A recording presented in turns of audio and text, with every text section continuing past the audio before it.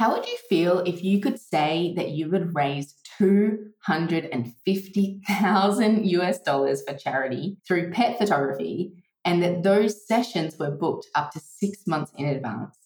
This is the reality for today's guest, who prior to COVID worked with shelters all over the country. But despite being proud of those fundraising efforts, he wishes that he did it all differently. Before you tune into today's episode to hear all about it, though, I just wanted to let you know that if what Adam says about in-person sales sparks your interest, definitely check out our Fly on the Wall video. It's a recording of a real sales session that I had with the client to take them from a $1,500 digital-only sale to a $5,000 sale, which included multiple wall art pieces. The link for that is in the show notes, but if you want to check it out now, just head to thepetphotographersclub.com/pricing. Welcome to the Pet Photographers Club. Tune in as experts share their insights to help grow your business with higher sales, creative marketing, and kick-ass business strategies. Now on to the show. Hello and welcome back to the Pet Photographers Club. I'm Kirsty McConnell, and today I'm chatting to Adam Goldberg of A Gold Photo in Tampa. Welcome to the club, Adam. Hey, Kirsty, thanks for having me. Thanks for joining us. So I don't think I told you actually, but basically I was doing a Google looking for my own webinar on the B&H platform, and instead I found yours. It was a how to take better pet photos in the studio, a 5 tips thing. And then I also stumbled upon a YouTube clip on the Westcott lighting platform, the importance of shelter pet photography, I think it was.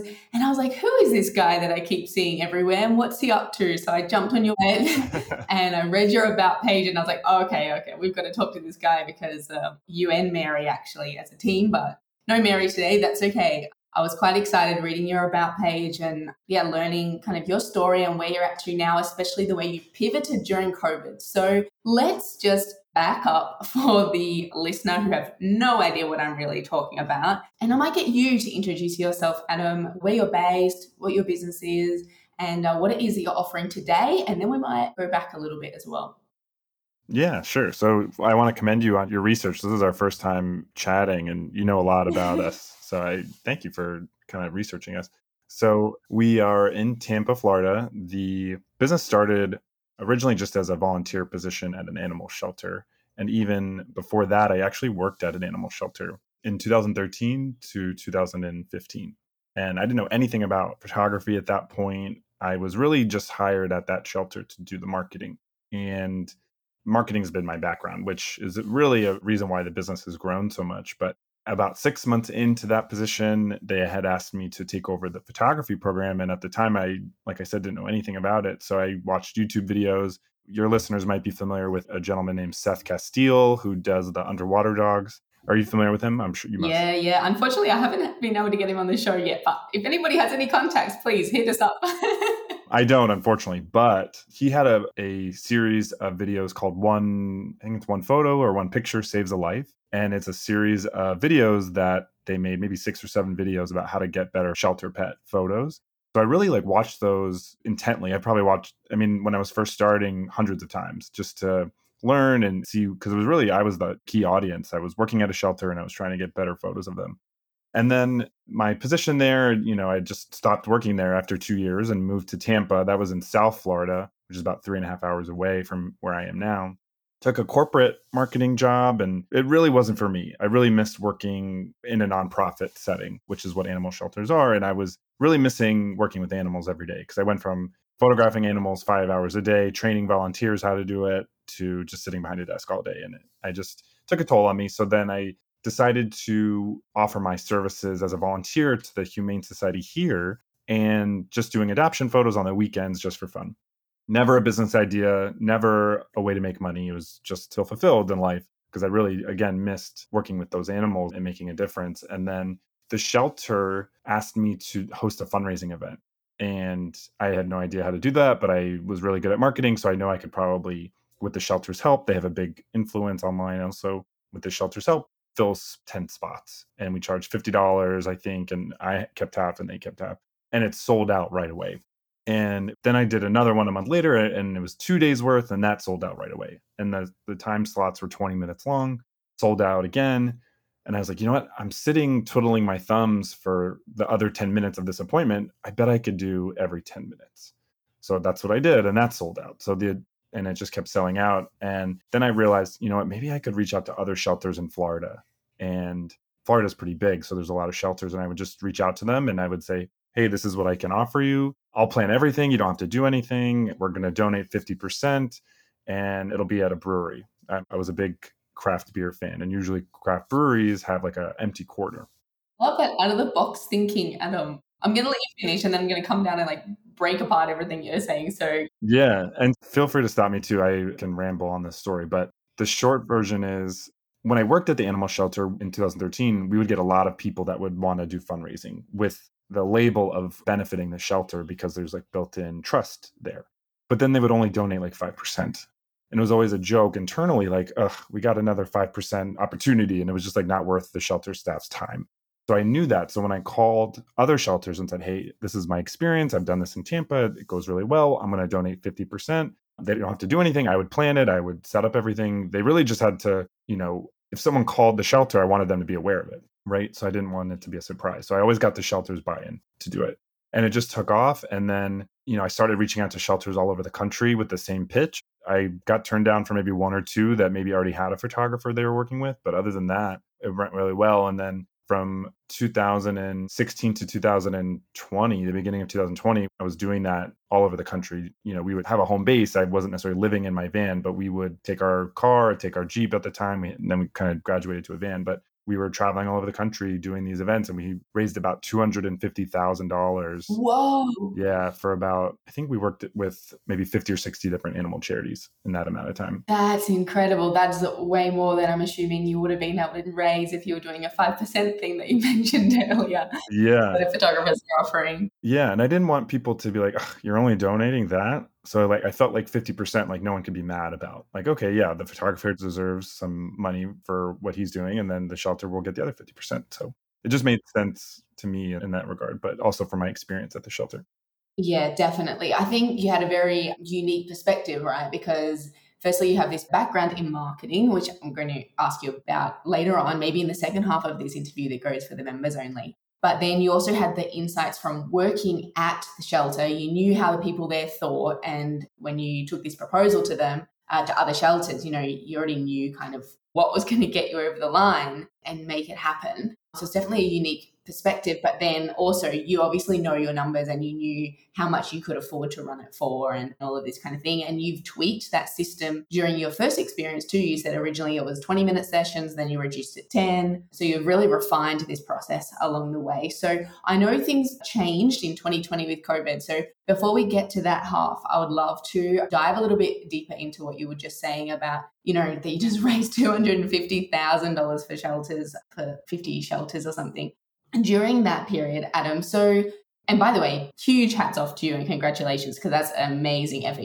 I imagine you are, but definitely you should be proud of that. But you did mention then that when you reached out to these other shelters with your proposal, it was typically that you would connect with a brewery and then that would be the location for the photo shoot. So talk to us about the kind of details around the planning for that. I mean, was your first point of call to contact the shelter or the brewery, for example? Yeah, so I would contact the shelter first. I didn't want to get a brewery excited if I, didn't have a shelter to partner with. I guess I could have tried a different shelter if I really wanted to be in a certain city, but I would always reach out to the shelter first and get their permission or their buy-in. And in the beginning, some shelters would send in volunteers with a marketing table, but as time went on, I realized there was only like maybe 18, maybe 24 clients in a 4 or 5 hour event, and it got kind of boring for the volunteers. So I said, you know what? You're welcome to be there if you want to send volunteers, but you don't have to, just because they would just stand around and it wasn't like 200 people there for them to interact with. So eventually it got kind of boring. Yeah, that makes sense. Okay, so first things first, you would contact a shelter or a rescue that you wanted to work with. If you got the green light from them, then you would contact a brewery. And what was the offer for the brewery? What's in it for them? Is it the feel-good factor? Is it a marketing thing? Do they get money? I mean, how does it work for the brewery? Yeah, so we didn't pay them. We would usually do it on an off night. So like a Tuesday, sometimes Saturday afternoon, but eventually that got to be too busy. I wanted my own Saturdays. But then we would do it like on a Tuesday night or a Wednesday night, and it's usually dead. It was never like what's in it for me. I never had a problem with the breweries. I don't think I ever got turned down from a brewery, if I recall. I could be wrong, but I don't think I got turned down. But my pitch was an email, or I would reach out to them on Facebook first and said, hey, I'm looking at hosting a fundraising event for XYZ shelter. Who can I talk to about that? And they would usually direct me to the taproom manager or the marketing manager. And I would write the same email because I knew it worked after a certain point, include a few photos, include what I would need from them, which is very minimal. And it would be a feel-good promotion on their end. So their marketing that they're working with, the Humane Society or a rescue that I was working with. So very little like what's in it for me pushback, which was great. Yeah, nice. And I feel like because you were donating such a large portion of the session fees to the rescues and the shelters, and because you had, I imagine, as you were growing and going along, so much evidence behind you of how much of an impact this could make, the breweries really, what do they want to say no for, right? Yeah, I mean, they loved it. I got really close with a lot of the brewery managers. And I think what it was is going back to like what's in it for me, it really helped the staff at these breweries because they got to see these dogs come in and they all loved it. So maybe they're having a long day or they're working really hard. And then the managers of these breweries loved the attention the dogs brought and the happiness that the pets brought in. So I think that probably was a motivator for some of them. Wow. And it's something that they probably wouldn't expect at the time. Like when you first reach out to them and they agree, I imagine that didn't even cross their mind that like, oh, this is going to be so good for our staff morale. I mean, it never crossed their mind until afterwards, but it's probably the reason you could go back to a lot of these breweries. Did you go back to many of them?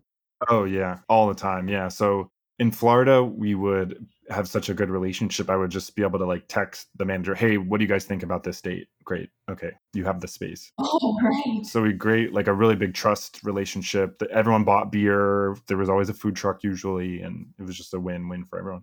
Wow, lovely. So how often were you offering these events for the same shelter at the same brewery?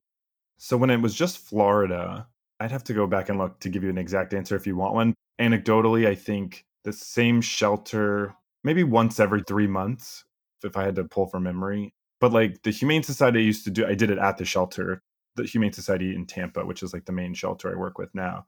We did it at the shelter for some. And then some shelters didn't have spaces, so I would do breweries because sometimes the brewery would be booked that night or something, the night that I had available. And then I would maybe try to do it at the shelter if they had a space. But then I think once every 3 months, I would try and do a recurring event because it would sell out. And then it was so cheap, which I'd love to get into the pricing structure of that and why I wouldn't recommend it to anyone.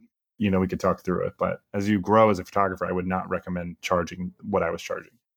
Okay, actually, I definitely do want to talk about that. I was just interested to see because you kept saying that these events kept selling, or you have said, sorry, that these events were selling out. So I was thinking, gee, how often are you going back? I mean, every couple of weeks, but no, every quarter or every season, it kind of sounds like, which is quite a nice amount of time, I imagine, to be able to offer something like this. So, okay, let's break it down a little bit further. So most of the time you're going to somewhere neutral like the brewery, but sometimes you can do it at the shelter as well. You've got this system down pat of being able to, contact the venue, the brewery most of the times, and be able to offer something to them or propose it to them in a way that they really have no reason to say no. You've built up these great relationships with all different shelters, which maybe we'll talk about a little bit further, creating those relationships in the second half as well. But then what is the actual inclusion for the customer? So they're booking, they're having this 10-minute shoot. What are they getting? How much are they paying? And yeah, obviously we know 50% is going to the rescue, the shelter. Yeah. So it kind of changed over the years. I think in the beginning it was $50. We would split half of it. And at that point it was never like, oh, maybe I could do this full time. So it was more so just like pocket money. But they would get, I think, 3 digital photos and I would edit all of the photos to hope that they would pick more. And I think I was charging $15 for extras. Ooh, how often do you sell extras? In the beginning, not as much. And I was like, oh, this is ridiculous. I would go on my lunch break and just edit pictures unnecessarily. Now I would never edit a photo that no one's about to purchase. We always do it after the fact. And then it graduated where I offered packages. So like there was a package A, B, and C where A was 3 photos, B was 5 photos, C was maybe 6 photos. And then sometimes we played around with it where we included prints and we included a canvas print that we got really cheap from overseas. So it grew, and we would test different packages over time. I'm kind of fast forwarding, but I would never offer packages again. And I will never offer packages again. We could dive deep into that too, but just tested different theories. So when people would sign up, they could say, oh, I want to pay the donation, and then I want to have a package of 5 digital photos, or I want a package of 5 digital photos and a 5x7 of those digital photos. So we would send them a gallery using SmugMug, which we still use today, but for a different reason. SmugMug, if you're not familiar, is like an online photo sharing site. It lets you sell goods and prints, and it's a great way to catalog everything. This is not an ad for SmugMug. I'm not sponsored by them at all, but we've been using them since the beginning, and it's great because there's no storage limits or anything. But it's like similar to Shootproof, if you're familiar with that. SmugMug's pretty well known. So, okay, you changed, which I mean, I think is quite important to recognize that things need to change in your business and then implement those changes. We do that continuously, right? I mean, you must still today making little tweaks, maybe not as much as, you were back then, but even today, we all make little tweaks in our business to make it better. That's how we will grow and improve. So I hear that, over those couple of years or 3 or 4 years, you've really refined the system and the offering. So ultimately, you must have been trying to get to a particular average sale, were you? No, I didn't even have that mindset. I had no idea how to run a photo studio like I know now. And I wouldn't even consider ourselves a photo studio. I feel like I was a photographer that people were coming to because they liked the style. I didn't let them wear clothes. I didn't let them wear collars. I had like a very particular brand that I was trying to keep. And I just knew that I was able to pay my bills. And my accountant that Mary suggested I get never told me to go back to work. So I'm really bad at math. It's like my least I'm really bad at math. Accounting is not my strong suit. So as long as I was paying my bills and knew I wasn't doing anything like that, and I probably should have, but I knew that if I had 6 months saved up in savings, if I made no money, I could survive for 6 months. Well, I imagine your accountant was happy with that because that's usually what they always tell us, make sure you've got your 6 months set aside. So we would do, in our busiest month, we had 300 clients a month in November of 2019, which is like right before the holidays. And 300 clients a month, and we would profit maybe $100 a client. It's like $30,000 a month. So I wasn't really keeping track of it at all. It sounds like because you didn't really need to, Adam. I mean, if the revenue was continuously increasing, I mean, that's the goal, right?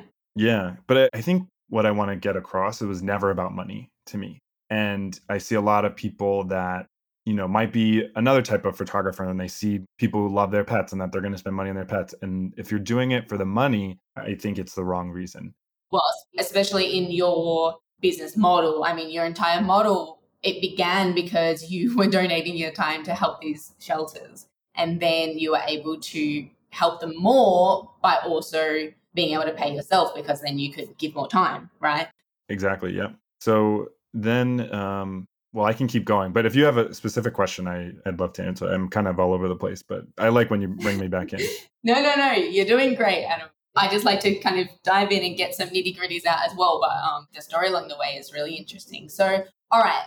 So back then, before 2020, you were basically going all over the countryside. You had quite a profitable business model, even if it was, by the sounds, leading to a bit of burnout or overworking. You managed to refine your structure quite a lot so that, you were becoming a little bit more profitable per shoot and all of this because in the beginning you were making $25 per shoot, from what I understand, half of the 50, right? Yeah. So then the basic package we kind of landed on for a few years was 150, and we kind of shifted away from 50-50. I'm just remembering this now. So we would charge 150 for the base package. You would get 5 digital photos, and we would donate 50. Okay, nice. In the end, it actually worked out better for the rescues than when you first started, because for that same rescue in the beginning, they were only getting $25. And by the end, that same rescue was getting 50 and you were making a bit more. Right, exactly. Yeah. So once I would test thresholds. So if it was selling out, and you kind of alluded to this already, if it kept selling out, I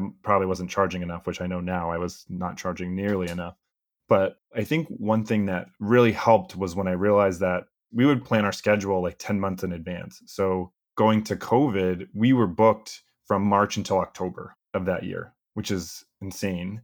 Wow. And we had to refund all that money because we were already sold out for the most part into October of March in 2020. So that just tells you, it's a little taste of what we'll talk about later, but that just tells you we weren't charging enough. And we would do like 6-hour events. I'm on the floor, getting up, getting down, getting up, getting down for 5 hours at a time. It just wasn't sustainable at all. So like COVID really like changed our lives in a positive way. I imagine. Adam, I want to dive into that. I want to dive into, obviously you have an incredible marketing strategy behind to filling up and selling out sort of 6 months in advance. Also, you've learned a lot along your journey, which I think says a lot about you as a character, and big credit to you. And now you've completely, since 2020, changed up your offering entirely. So I want to dive into that shortly, but I'm going to save that for our members. So let's wrap up part 1 now. Before we do that though, can you just let the listener know where they can find you, what your business name is, your URL, and all of these kinds of things so they can check out what you do and support you, Adam? Absolutely. So we post the majority of our photos and behind the scenes work on Instagram, which is A Gold Photo. Our website is the same, agoldphoto.com. I do have a Facebook group. It's called Pet Photography Education, powered by A Gold Photo. I'll be honest, I don't post in there as much as I'd like, but I'm planning to create a course at some point. So you'll be the first to know if you're in there. And we started doing some stuff on TikTok and we kind of stopped. We can get into that for the members too. I think that'll be an interesting conversation. And we get a lot of photographers that reach out with questions on Instagram. And eventually I'm going to make a series where people can write in questions and I'll make a video about that specific question. I just have to get my act together first, but that's the goal. So that's where you can find me, but spend a lot of time on Instagram. Excellent. I will definitely pop all of those links in the show notes. And I'll also link to those couple of YouTube clips that I mentioned at the very beginning of this episode. The one where you were on the Westcott Lighting channel and also the B&H one as well. And also maybe we can pop a link to the Seth Castell's YouTube clips that you were talking about as well, Adam, for the listener that wants to go back and check those out. But for now, we're going to wrap this one up and move into the member zone. Thanks for listening to the Pet Photographers Club. To subscribe to the podcast, check out other episodes, and keep up to date, head to thepetphotographersclub.com.